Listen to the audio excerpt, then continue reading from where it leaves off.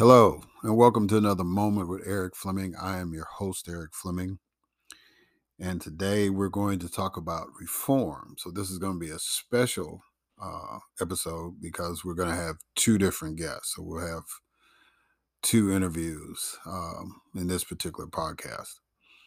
And we're going to talk about, in the first part, we're going to talk about political reform. In the second part, we'll talk a little bit about criminal justice reform. I'll introduce the guest for the second half of the show and when we come back for that second half. But I want to get right into it with our first guest who's going to talk about political reform, and his name is Brian Winters. I do know that Brian is a former state legislator and that he is the founder of this group called the American Union, or you can look them up on the web as anamericanunion.com. And that's basically it about Brian. Brian, when I asked for his bio, that's about all I got. But they did want me to say this. The American Union, organized by Brian, stands on the idea that poverty is not 100% the person's fault, and unconditional government financial support could be a key in diminishing many negative effects of the lifestyle. So obviously, in this discussion about political reform, we're going to get into that. So without any further ado, let me introduce to the audience Mr. Brian Winters.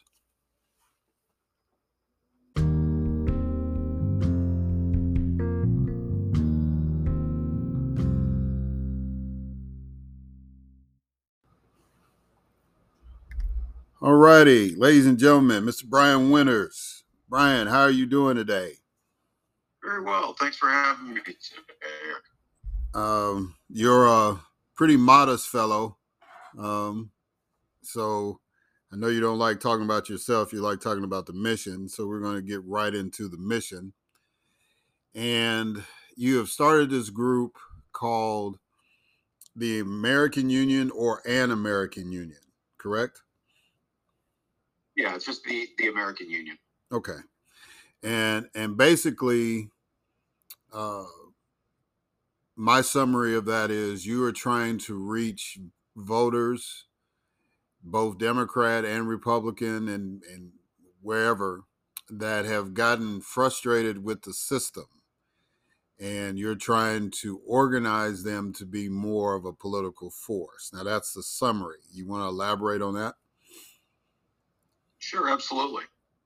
So the American Union is a union of swing voters. Swing voters are the people who have the most power in any election.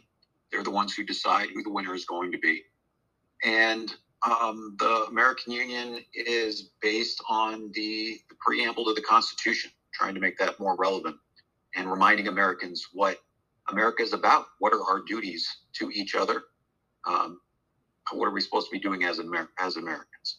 And your listeners probably all learned the preamble back in grade school that we, the people of the United States, in order to form a more perfect union, we're supposed to establish justice, ensure domestic tranquility, provide for the common defense, promote the general welfare, and secure the blessings of liberty. And we have gotten away from that as a nation. Let me stop you right there, because I understand we both kind of have a similar background. I was a state legislator in Mississippi for a time. And one of the things I used to stress to my colleagues was that the guide for legislation is based in the preamble. Either we're going to protect individual liberty, or we're going to promote the general welfare, or we're going to promote some legislation that balances the two. Would you agree with that assessment, being a former legislator? Yeah, I think so. Both. That's the thing about duties, is that there's a balancing act, right? You do the best that you can with what the resources that you have. And so, yeah, all of our duties are those balancing act. Right. But to promote the general welfare, you got to secure a basic standard of living.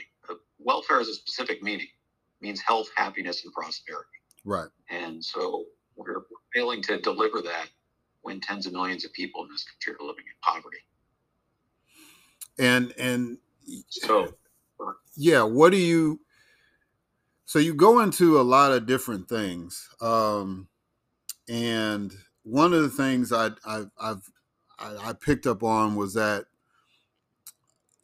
Congress. You basically say Congress needs some help in writing legislation, and so you're trying to encourage members and just citizens in general to get into the legislative drafting business. Go into detail on that for me.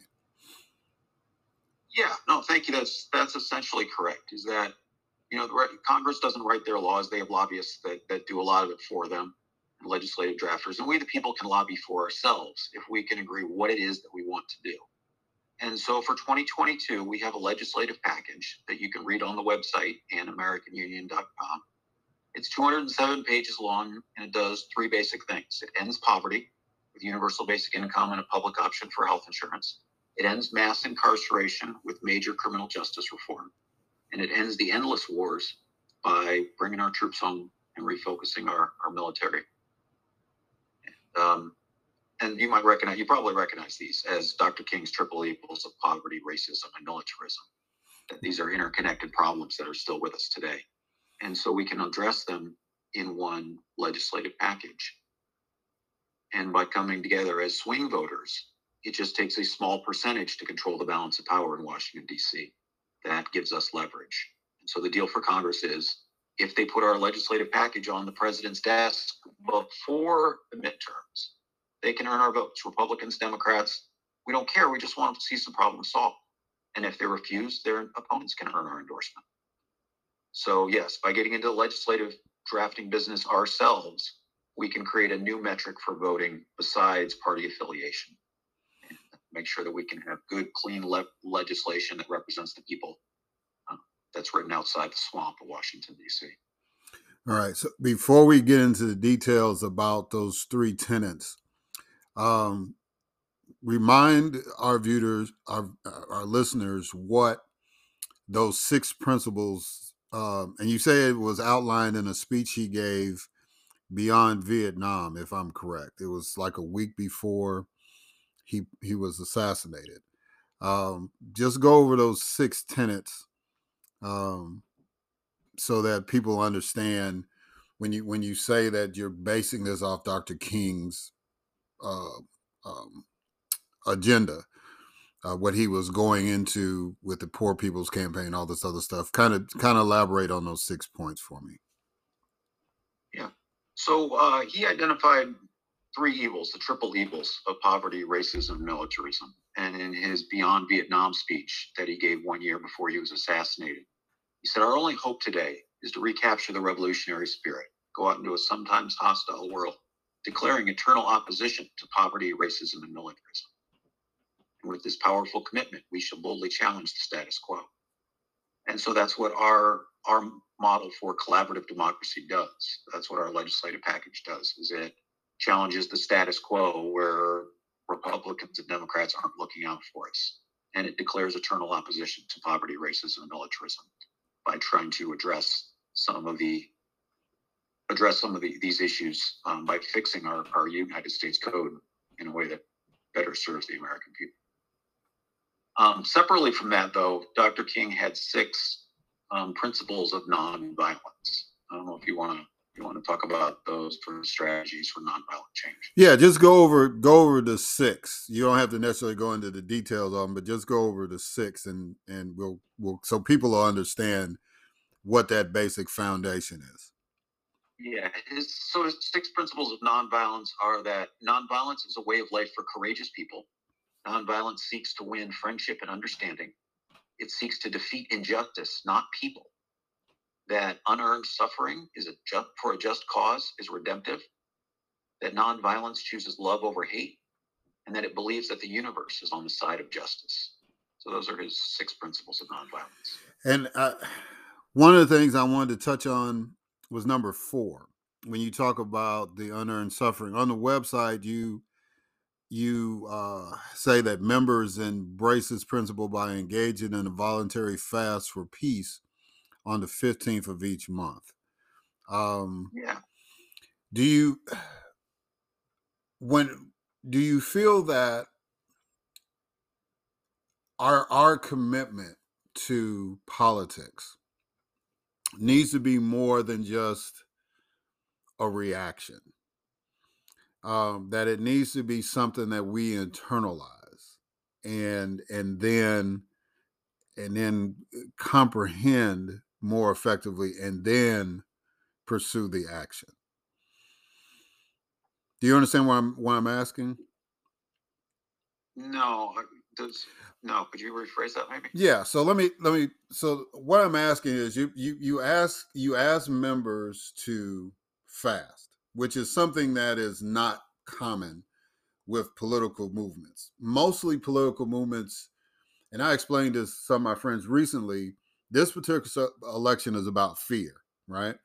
So normally it's fear against hope, but this time the Democrats are trying to scare their constituents and the Republicans are trying to scare their constituents. And that's strictly Yes. trying to get an emotive reaction. What I've Mm-hmm. read from just that fourth part you're talking about is that you want people to have more of a spiritual connection, if that's an accurate word, more of an internal connection with politics than just reacting to what you see. If when people in religious context fast, it's a cleansing. It's a not just a physical cleansing, but it's also a moral cleansing to get bad thoughts out your mind. And then you start going in the steps. And so the question I'm asking is, do you think people need to do more, even if they don't follow this strategy about the 15th every month, but people need to figure out a way to internalize and approach politics with more of an open mind than just being scared into voting? Yeah, it's easy to say what you don't want. It's easy to just vote no on everything and just oppose what the other party does. But it's much harder to actually say what you're for. And you and I have the same experience as legislators, right? Is that you've got to actually vote for something at the end of the day. You actually got to come together around what do you actually want the laws to be. Right. And so that's this legislative strategy. Is what are the problems we want to solve, and how do we solve them?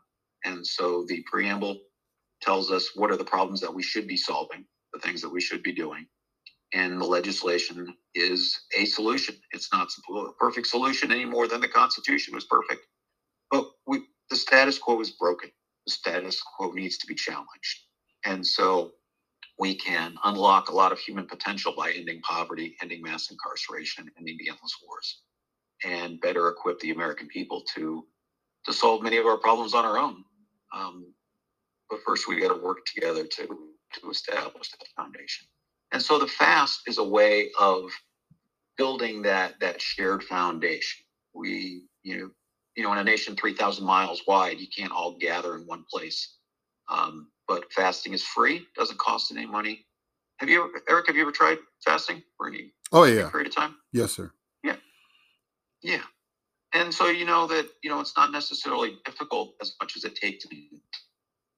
And so it's manifesting that shared intention um, that makes this a fast of moral pressure, that we can inspire our fellow Americans to work together and inspire Congress to do better, to get back to those constitutional duties. Okay. And I deliberately wanted to set that because very few movements now really it's all about the fight, and it's not about the preparation. And one of the beauties, the fact that you have drawn inspiration from people like Dr. King, who drew inspiration from Gandhi, right, is that Yes. you understand that it's got to be, anything that has to happen has to be a movement. It can't just be an event. An election day is an event, but leading up to that election or leading up to certain legislation being passed or even defeated, it's got to be a movement. It's got to be a collection of people, a collection of thought to strategize and energize, educate, and then motivate and activate. right? So that was when I wanted to highlight that particular part of the six, because that's something that you don't really hear a lot, and so I'm glad that you took the time to explain that. And is Well, it? Go ahead. I'm gonna say, so yeah, you recognize that. That's how I began studying. I started with studying Gandhi, and then started studying Dr. King after that, as well as Cesar Chavez and other of his students. But this is how one of the ways that Gandhi united his people. The British kept them divided, kept them polarized into Hindus and Muslims, and persuaded them to fight amongst themselves. And Gandhi used national days of fasting to bring people together, to that a shared self-sacrifice created a common experience and rallied people together. And you may know that the founding fathers did the same thing as well. Um, used days of fasting as a way to bring people together. George Washington, Thomas Jefferson, Abraham Lincoln. So it has an American tradition as well. But you're correct; it is not very common these days. America is a nation that has there's a lot of instant gratification culture today in our country, and that leads to a lot of separate problems. And so the fasting, the idea of delaying gratification once a month, is a way of also trying to help improve American culture. So not just a political solution, but a cultural and social solution as well. All right, that's cool. So let's get back to the policy wonk aspect of this now. Yeah, Tim. Uh, one let's I want to highlight particular things since we only have limited time, but I wanted the first thing, the ending poverty. You talk about a universal basic income of $300 a week for adults and $100 a week for children. Now, there was a gentleman that ran for president in 2020, Andrew Yang, who proposed an idea similar to this. And it got him some traction, it got him some attention, but people were kind of balancing out whether this is something I'm really for, or is this really, really serious? It's just a gimmick. And I know that in Stockton, California, I forget the young man's name, but the mayor there has instituted something. I don't think it's weekly. I think it's a monthly supplement that he gives to underserved citizens in the city. And then Yang was saying that this was modeled after what they do in the United Kingdom, that they have a supplemental income for people that are living in poverty. What is your vision of how this is going to be enacted if this legislation passes? That's a great question. There's 50 different policies in this legislative package, but universal basic income is definitely one of the biggest, and it supports a lot of the rest of the changes. Um, the reason for universal basic income is a couple of reasons. One is that it puts everybody on the same page. All Americans would receive an unconditional $300 a week to do whatever works best for you. It's not the government micromanaging your life and saying, look, you need to spend this money on food or you need to spend this money on rent. It says, look, your government trusts you. Here's $300 a week to make sure that you can meet your basic needs. And by including everyone, not having a bunch of bloated bureaucracy that tries to figure out how much money you made last year, whether or not you're deserving or undeserving, by making it a universal program, it increases trust among society and stops us from being divided. You probably remember Ronald Reagan's speeches about welfare queens and things like that when he was running for president, trying to divide people and to bring us all together. Universal basic income can do that. As far as the economics, though, yeah, we need a way to address wealth inequality in this country, a way to help revitalize impoverished neighborhoods, communities. And universal basic income will create jobs by giving people spending money to go spend in their local communities. As automation and as AI replace the need for human labor today, which is a good thing, it means that we have the same number of people competing for less and less jobs, which means it's driving down the cost of labor. Wages are stagnant. And so universal basic income is a way of rebalancing the equation so that people can quit their second job, or maybe a family decides that one parent can stay home with the kids. And then these are things that pay further dividends of having a parent that stays home with the kids versus having two working parents. So universal basic income is a way of helping rebalance the economy and unlock human potential. So is this income going to be taxed or non-taxed?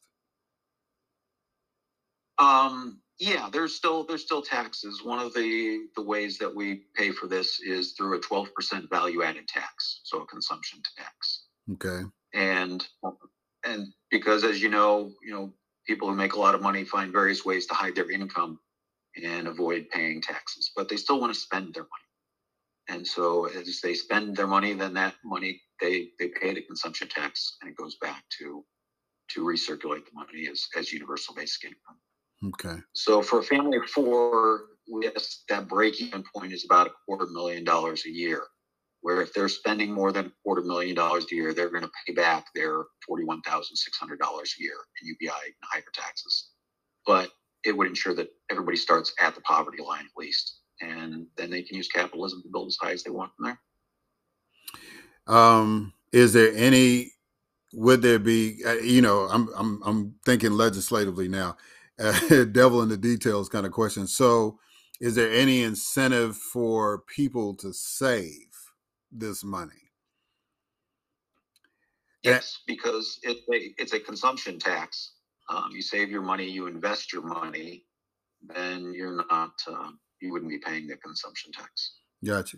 And the reason why I asked that, because there used to be a program called individual development accounts, and the goal was to set up an account for people, say like $1,000 or whatever.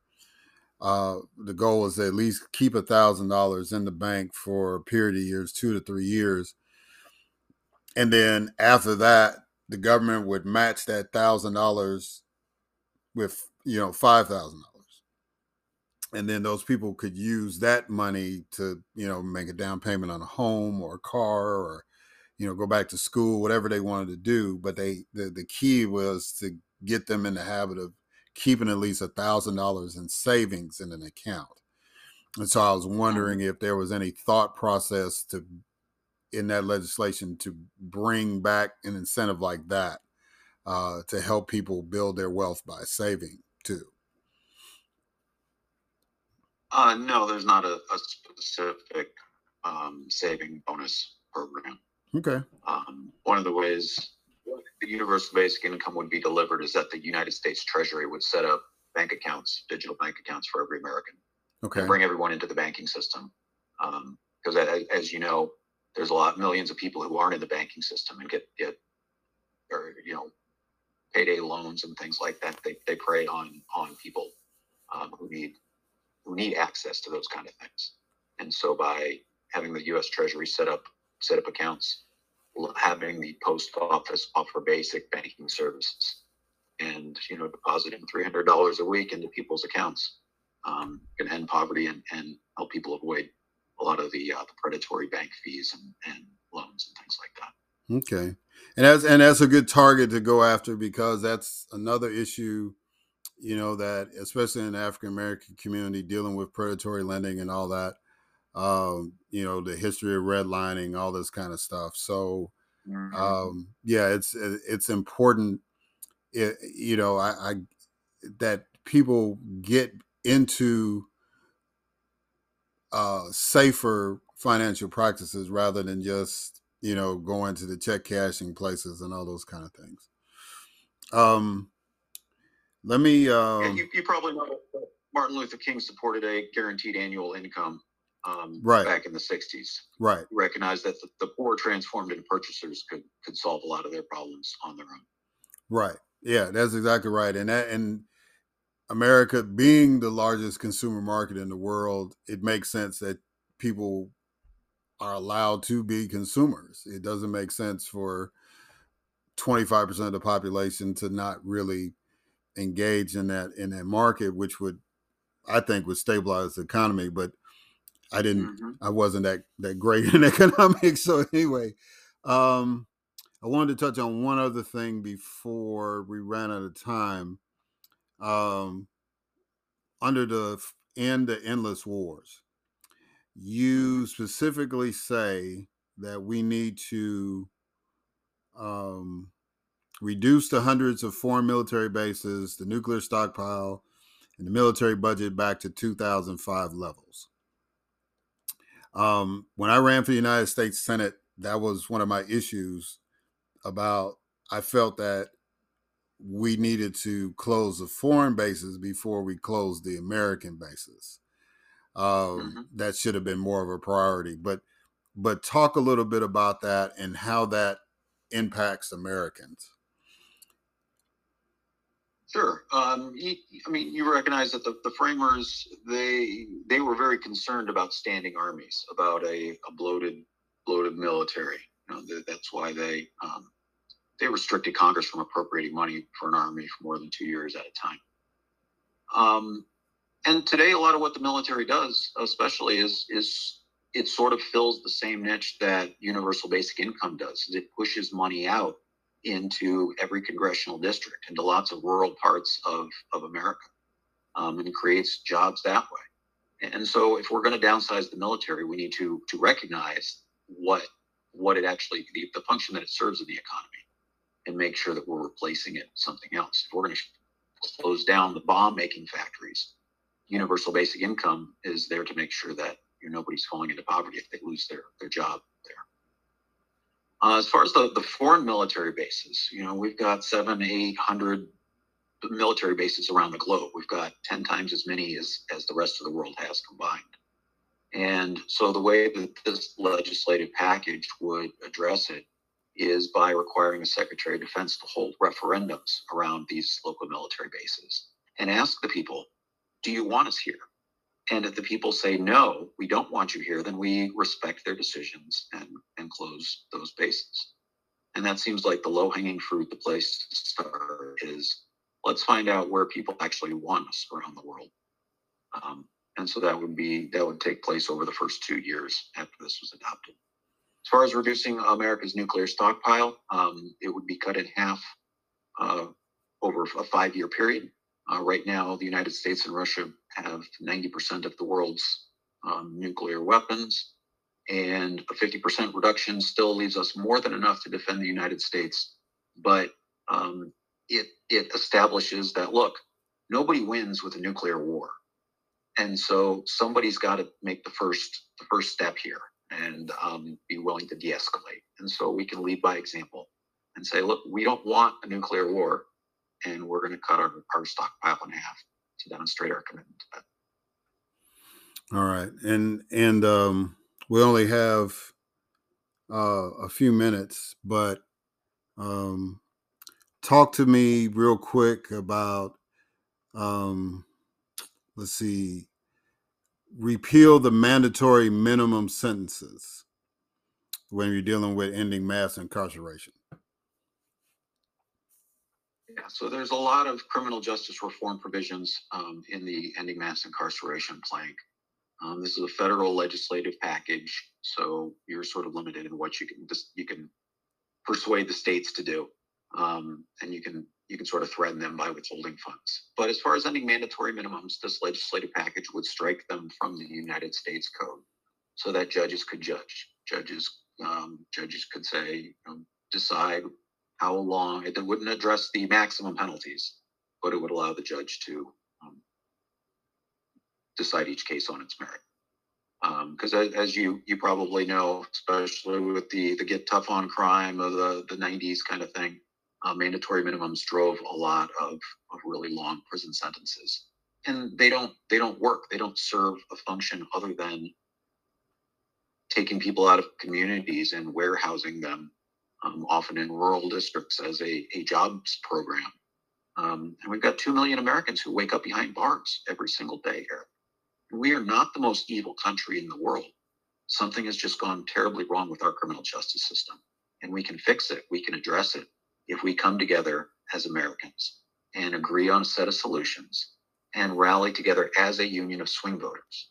because just a small percentage, 3.5%, is enough to control the balance of power in Washington.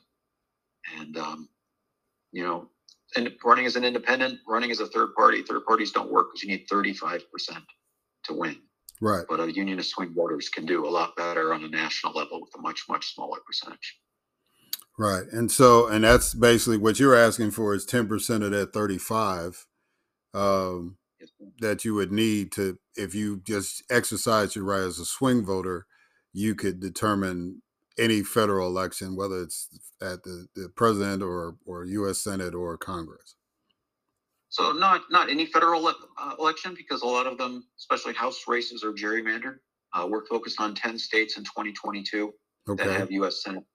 I'm in North Carolina, Pennsylvania. There's a lot of these that are very close. Georgia, where small percentages decide the outcome. Okay. And one set of legislative demands all across.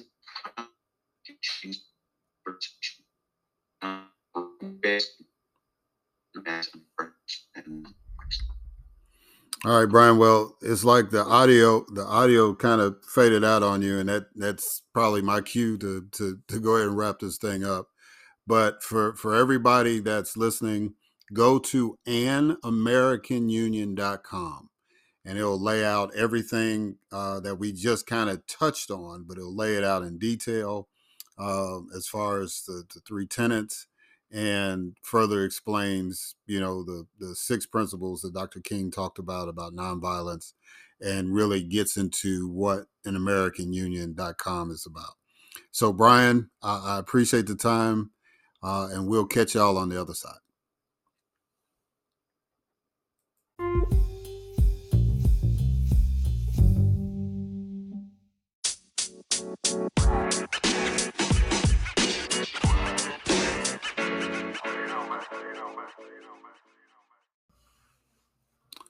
And we're back. So I hope that the previous interview was fascinating, and that you learned something from that. And now we're going to get into the second interview, which is a gentleman named Mark Bello. And let me read you his bio so we can go ahead and get that started. As an attorney and civil justice advocate, Arthur Mark M. Bello draws upon over 40 years of courtroom experience in his Zachary Blake legal thriller series. A Michigan native, Mark received his BA in English literature from Oakland University and his law degree from Thomas M. Cooley Law School. After working extremely high-profile legal cases, Mark wanted to give the public a front-row glimpse of what victims face when standing for justice. Combining his legal experience and passion for justice with a creative writing style, Mark not only brings high-quality legal services to his clients, but captivating novels to his readers. When Mark's not writing legal or political novels, he writes and posts about fairness and justice in the civil justice system on his website, Legal Examiner, and Not Fake News. In his spare time, Mark enjoys traveling and spending time with his family. Mark and his wife, Toby, have 4 children and 8 grandchildren. Ladies and gentlemen, I present to you Mark Bello.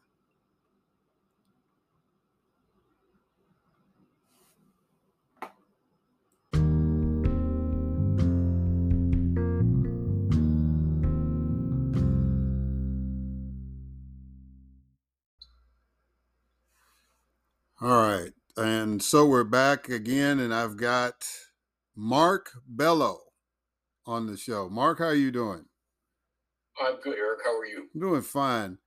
So, Mark, I wanted to talk to you. You've had a lot of experience as a writer and as a lawyer, and so I wanted to kind of get your feel on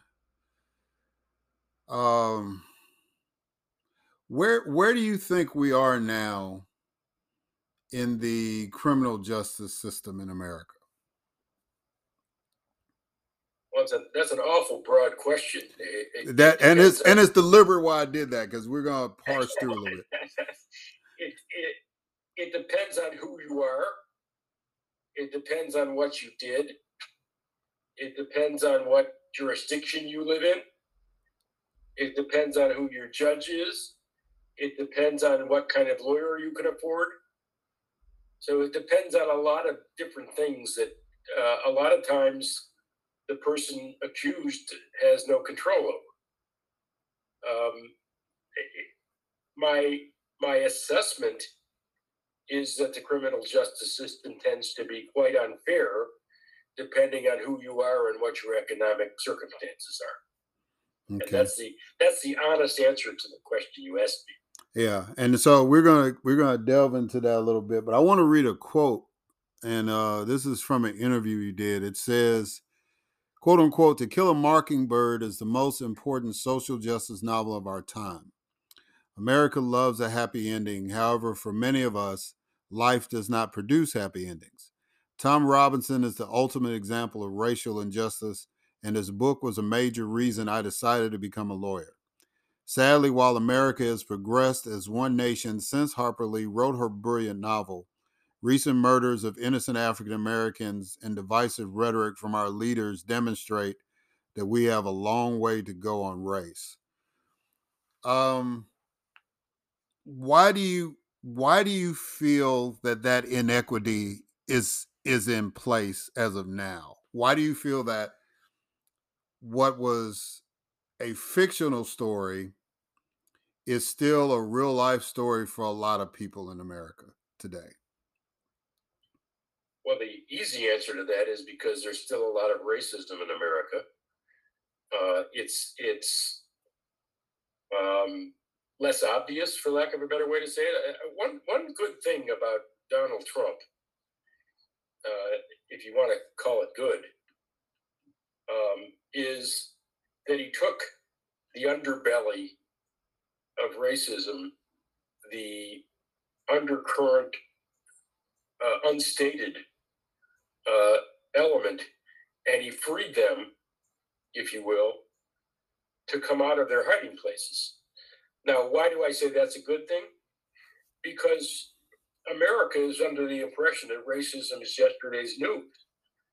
And racism is by no means, as is being proven day after day after day, incident after incident after incident, it is no way yesterday's news. It's today's news and tomorrow's news.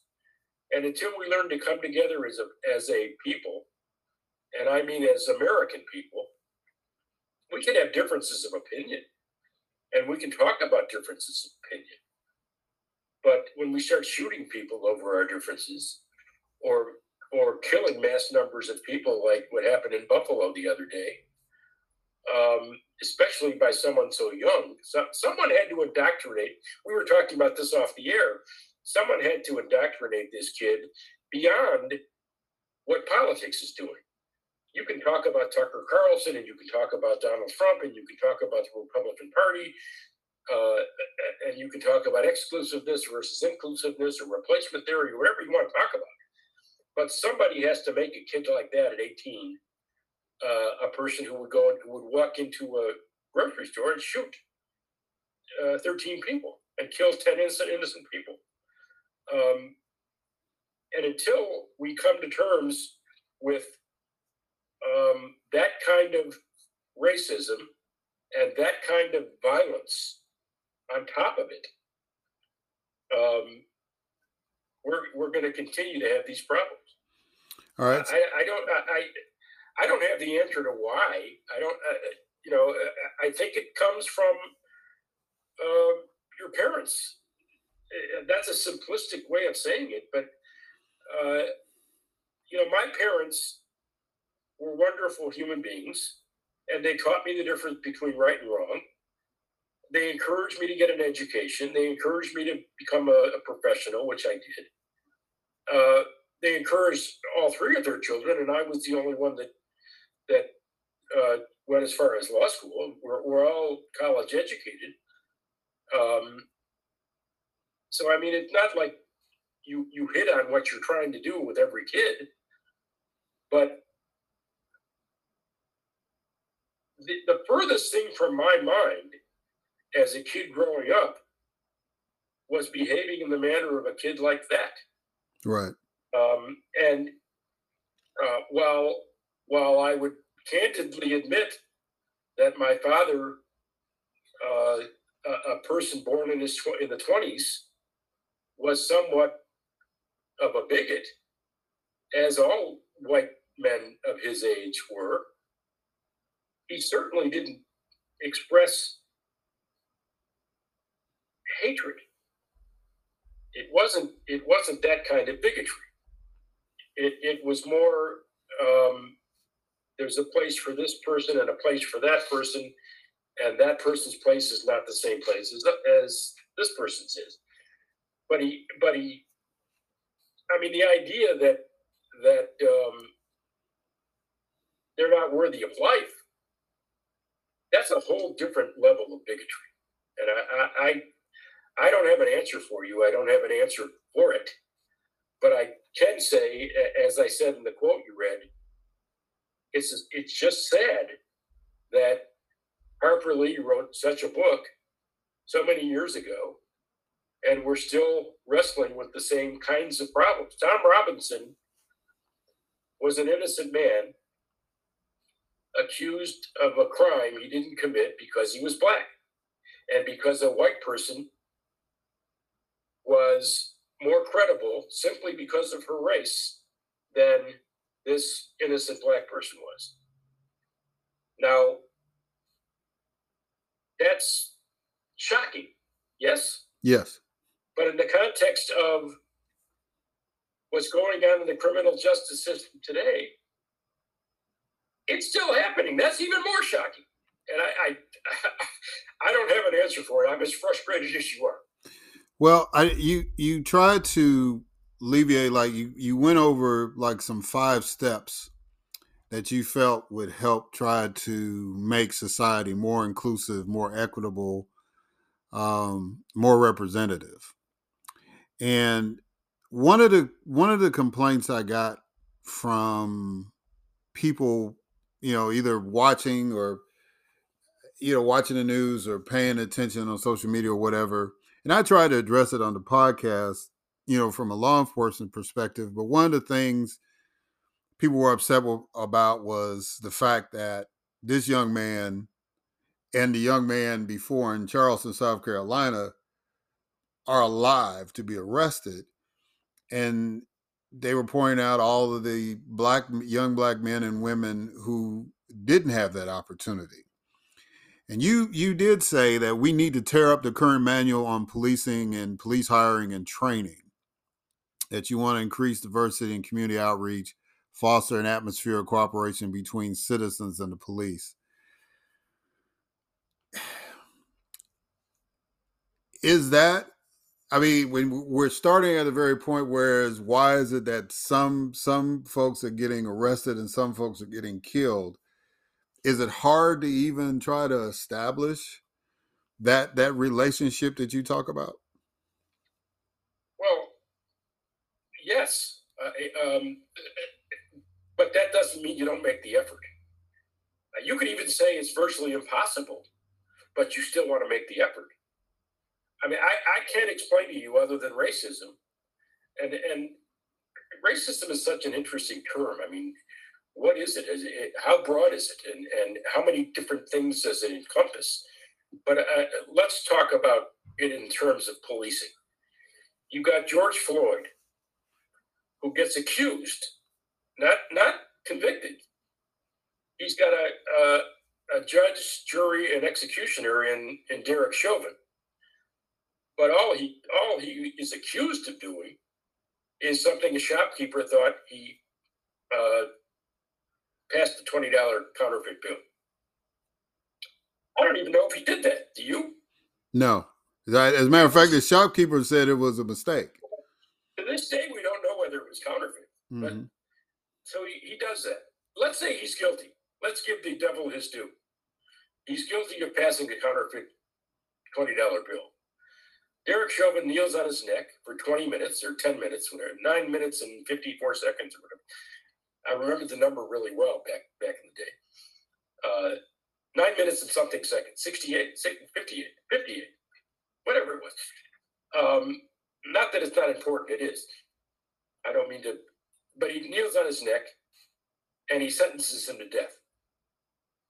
Contrast passing a $20 bill with shooting up a grocery store, injuring 3 people and killing 10. And somehow this shooter's alive. Racism? Circumstance? Luck? I don't know. It's startling.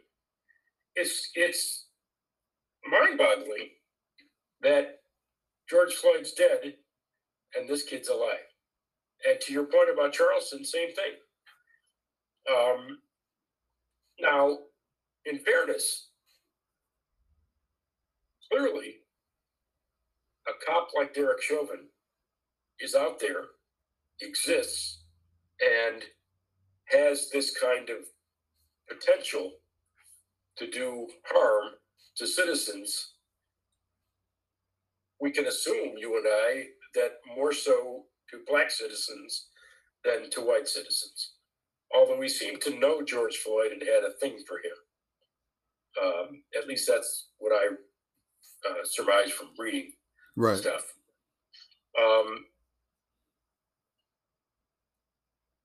Derek Chauvin was not the cop in this recent Buffalo case. And maybe these cops are just better cops and did a better job in diffusing the incident when the time came to confront the suspect than a guy like Derek Chauvin did. And I think just like we're having a conversation about the broad term of racism, we also have to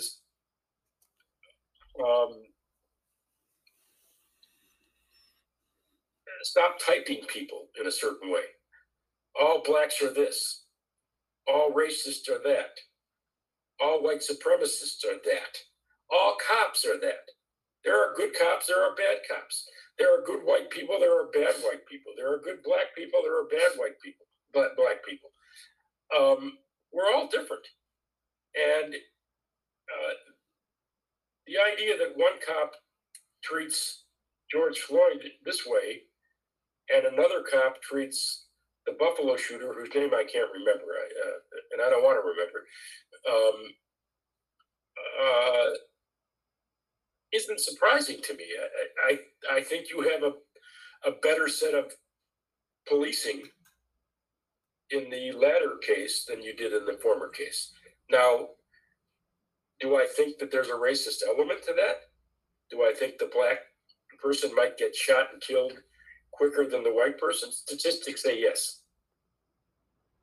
Statistics say that a black person is much more likely to get shot in an incident with the police than a white person is.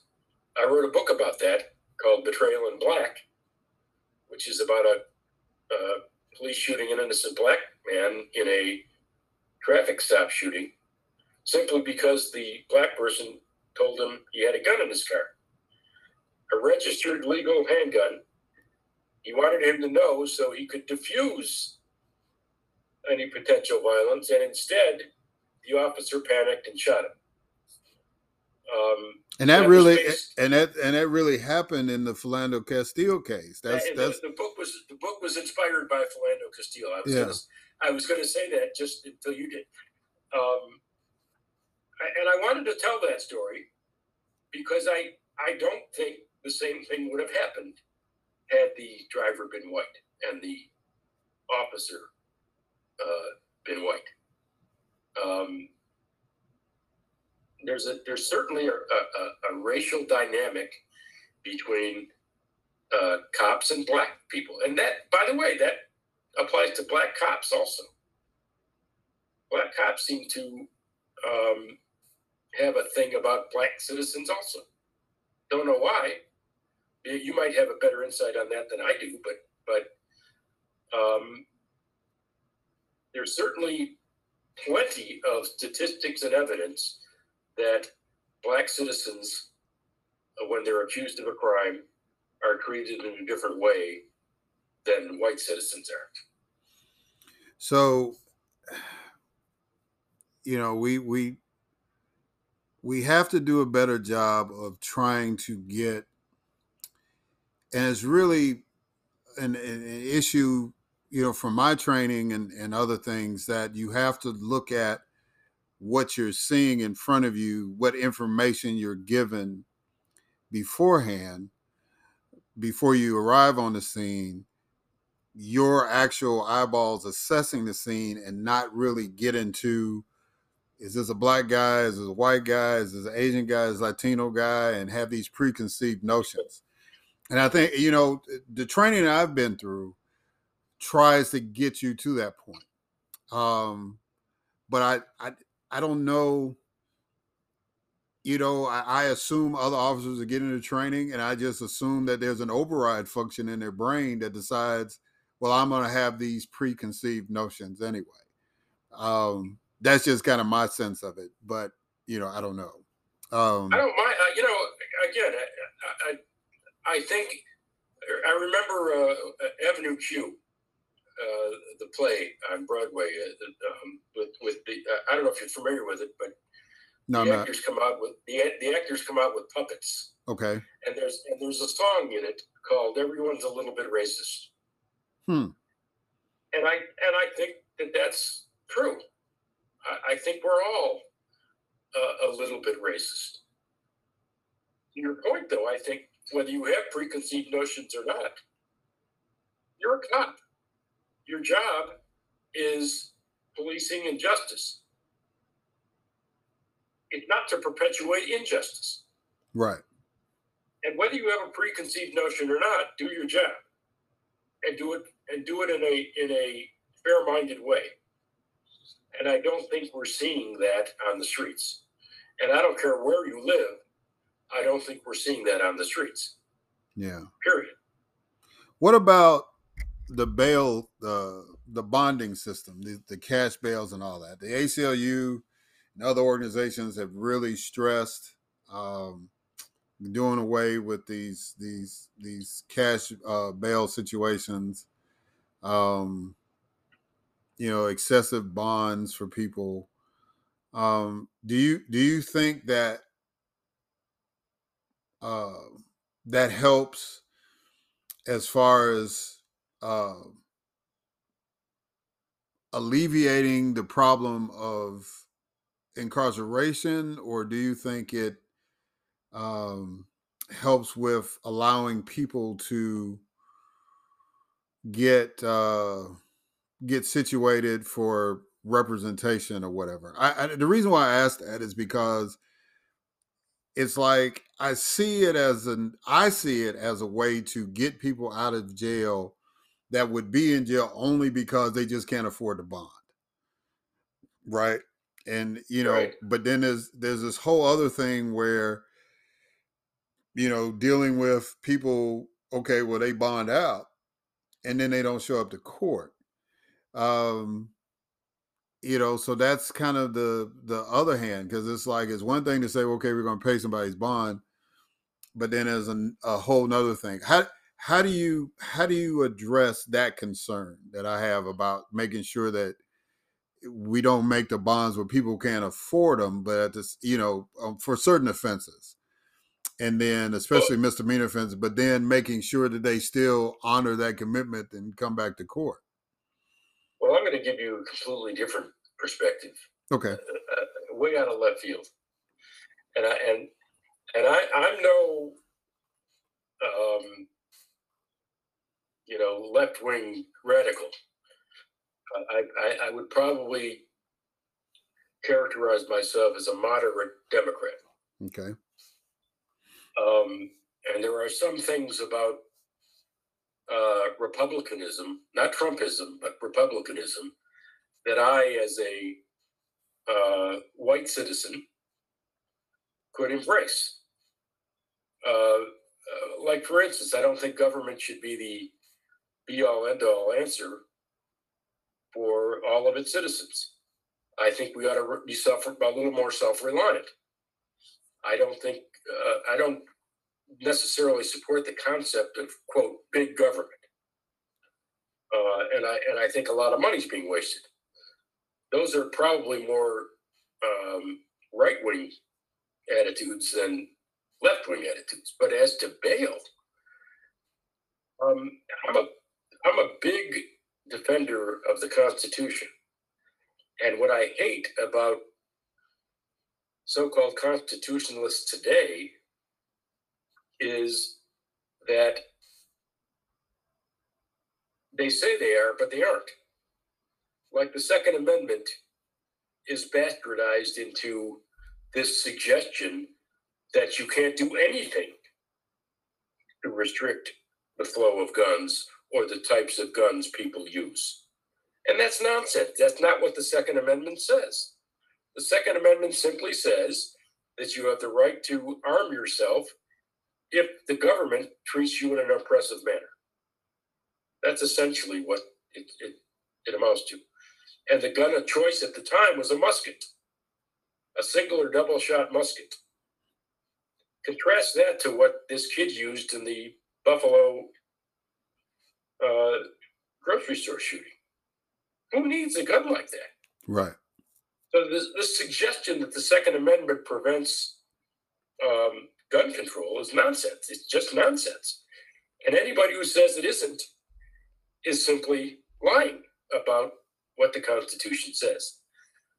But the Constitution does say, for instance, the Sixth Amendment, that you're innocent until proven guilty. I take those words very seriously. I say that the government or the prosecutor or the accuser has to prove you guilty. So if you're innocent until proven guilty, why do you have to pay bail in the first place?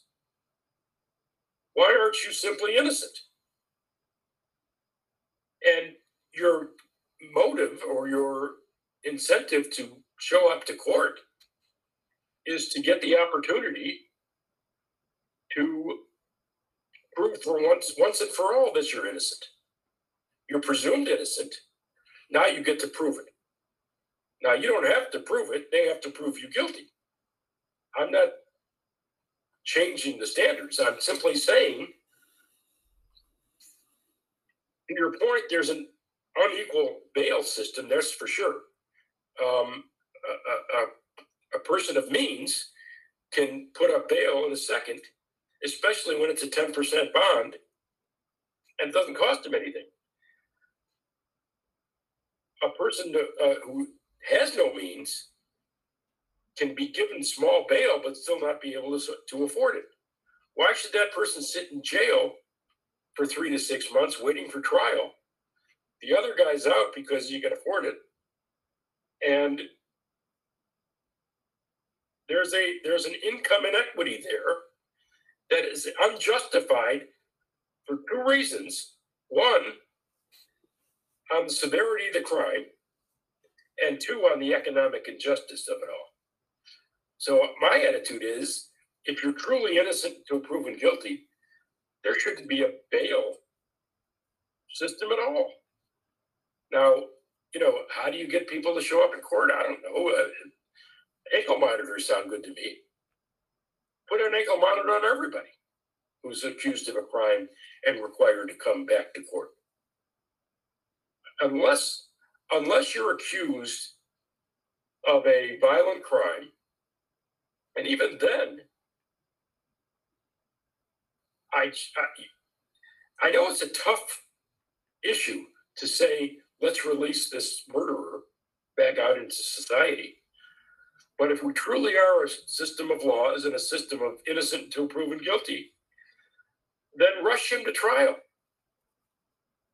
Do something else other than this whole concept of bail, where the haves can get out of prison and the have-nots cannot. It's another example, Eric, of this, and it's not necessarily an example of racism, because to say all poor people are black or all rich people are white, we know that's not true. So it's not necessarily a race issue. It tends to be, because let's just say a higher percentage of black people are living in poverty than the same percentage of white people. But it's a poor rich issue, not a black white issue. And I just don't think the system should work that way. All right. Well, I'm gonna throw out one more thing because we've got maybe about a couple minutes left. And so I love to talk. Can you tell? Yeah, and that's good. And I wish we had more time. I want to. One of your 5 points you said use peaceful protests, the courts, and the legislature to change America. Do not resort to violence and lawlessness. Yep. Do you see an America that's following that suggestion, or do you see an America more readily going into the lawlessness and violence aspect of it? I think we're heading in the wrong direction. I don't necessarily think that that's a federal government problem. President Biden is having a difficult time. There's a lot of things going on that are affecting the quality of his presidency, and he's taking a lot of heat. I think he's well intentioned, but one thing I think that our leaders could do better than they do is I think they need to declare war on what we're talking about. I think they need to declare war on this divisive rhetoric and politics that we're in, and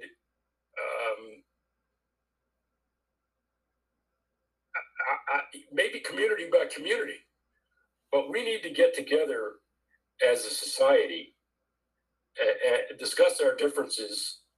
I don't have the solutions. I'm not smart enough, but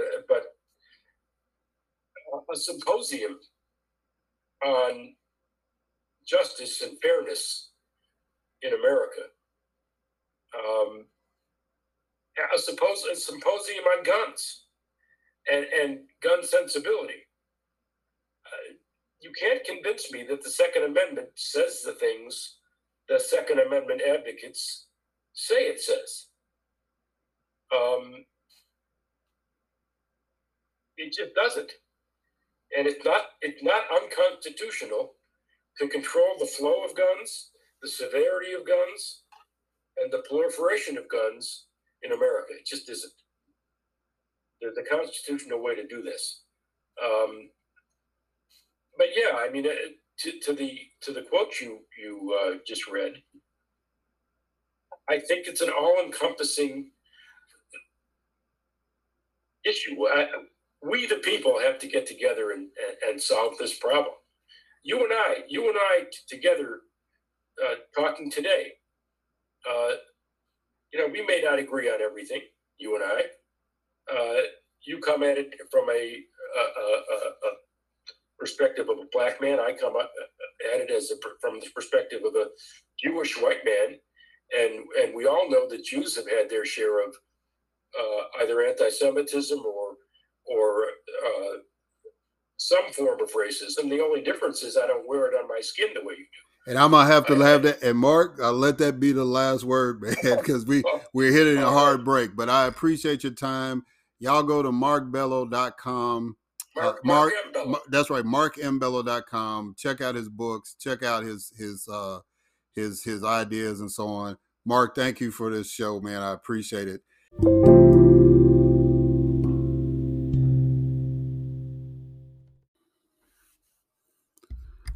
All right, so I just wanted to real quick, as you saw in these interviews, technology and time, restricts us a lot of times from doing things. So apologize, first interview, if you didn't hear the end of what he was saying, Mr. Winters, and then Brian, and then with Mark. Hopefully we got everything in on time. If you just didn't hear me at the end, that's great. But Brian Winters, the website that he's affiliated with is an AmericanUnion.com. And then with Mr. Bello, with Mark, because he'll jump on me for calling Mr. Bello, It's Mark, MARK, Bello.com. And he has a series of books that, he gleans from real life, and he puts his perspective and his creative touch on it to make it an enjoyable fiction read for you. So, and still addresses issues of the day. So, check out both of those guys' websites. Continue to listen to the podcast.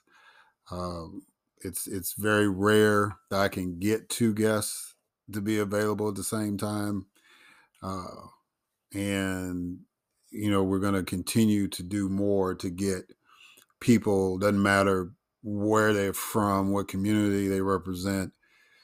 They understand that we're going to talk about things that impact the African American community, and all the guests have really been sensitive and cognizant of that up until this point. And we're just going to keep pressing. So until next time, guys, thanks.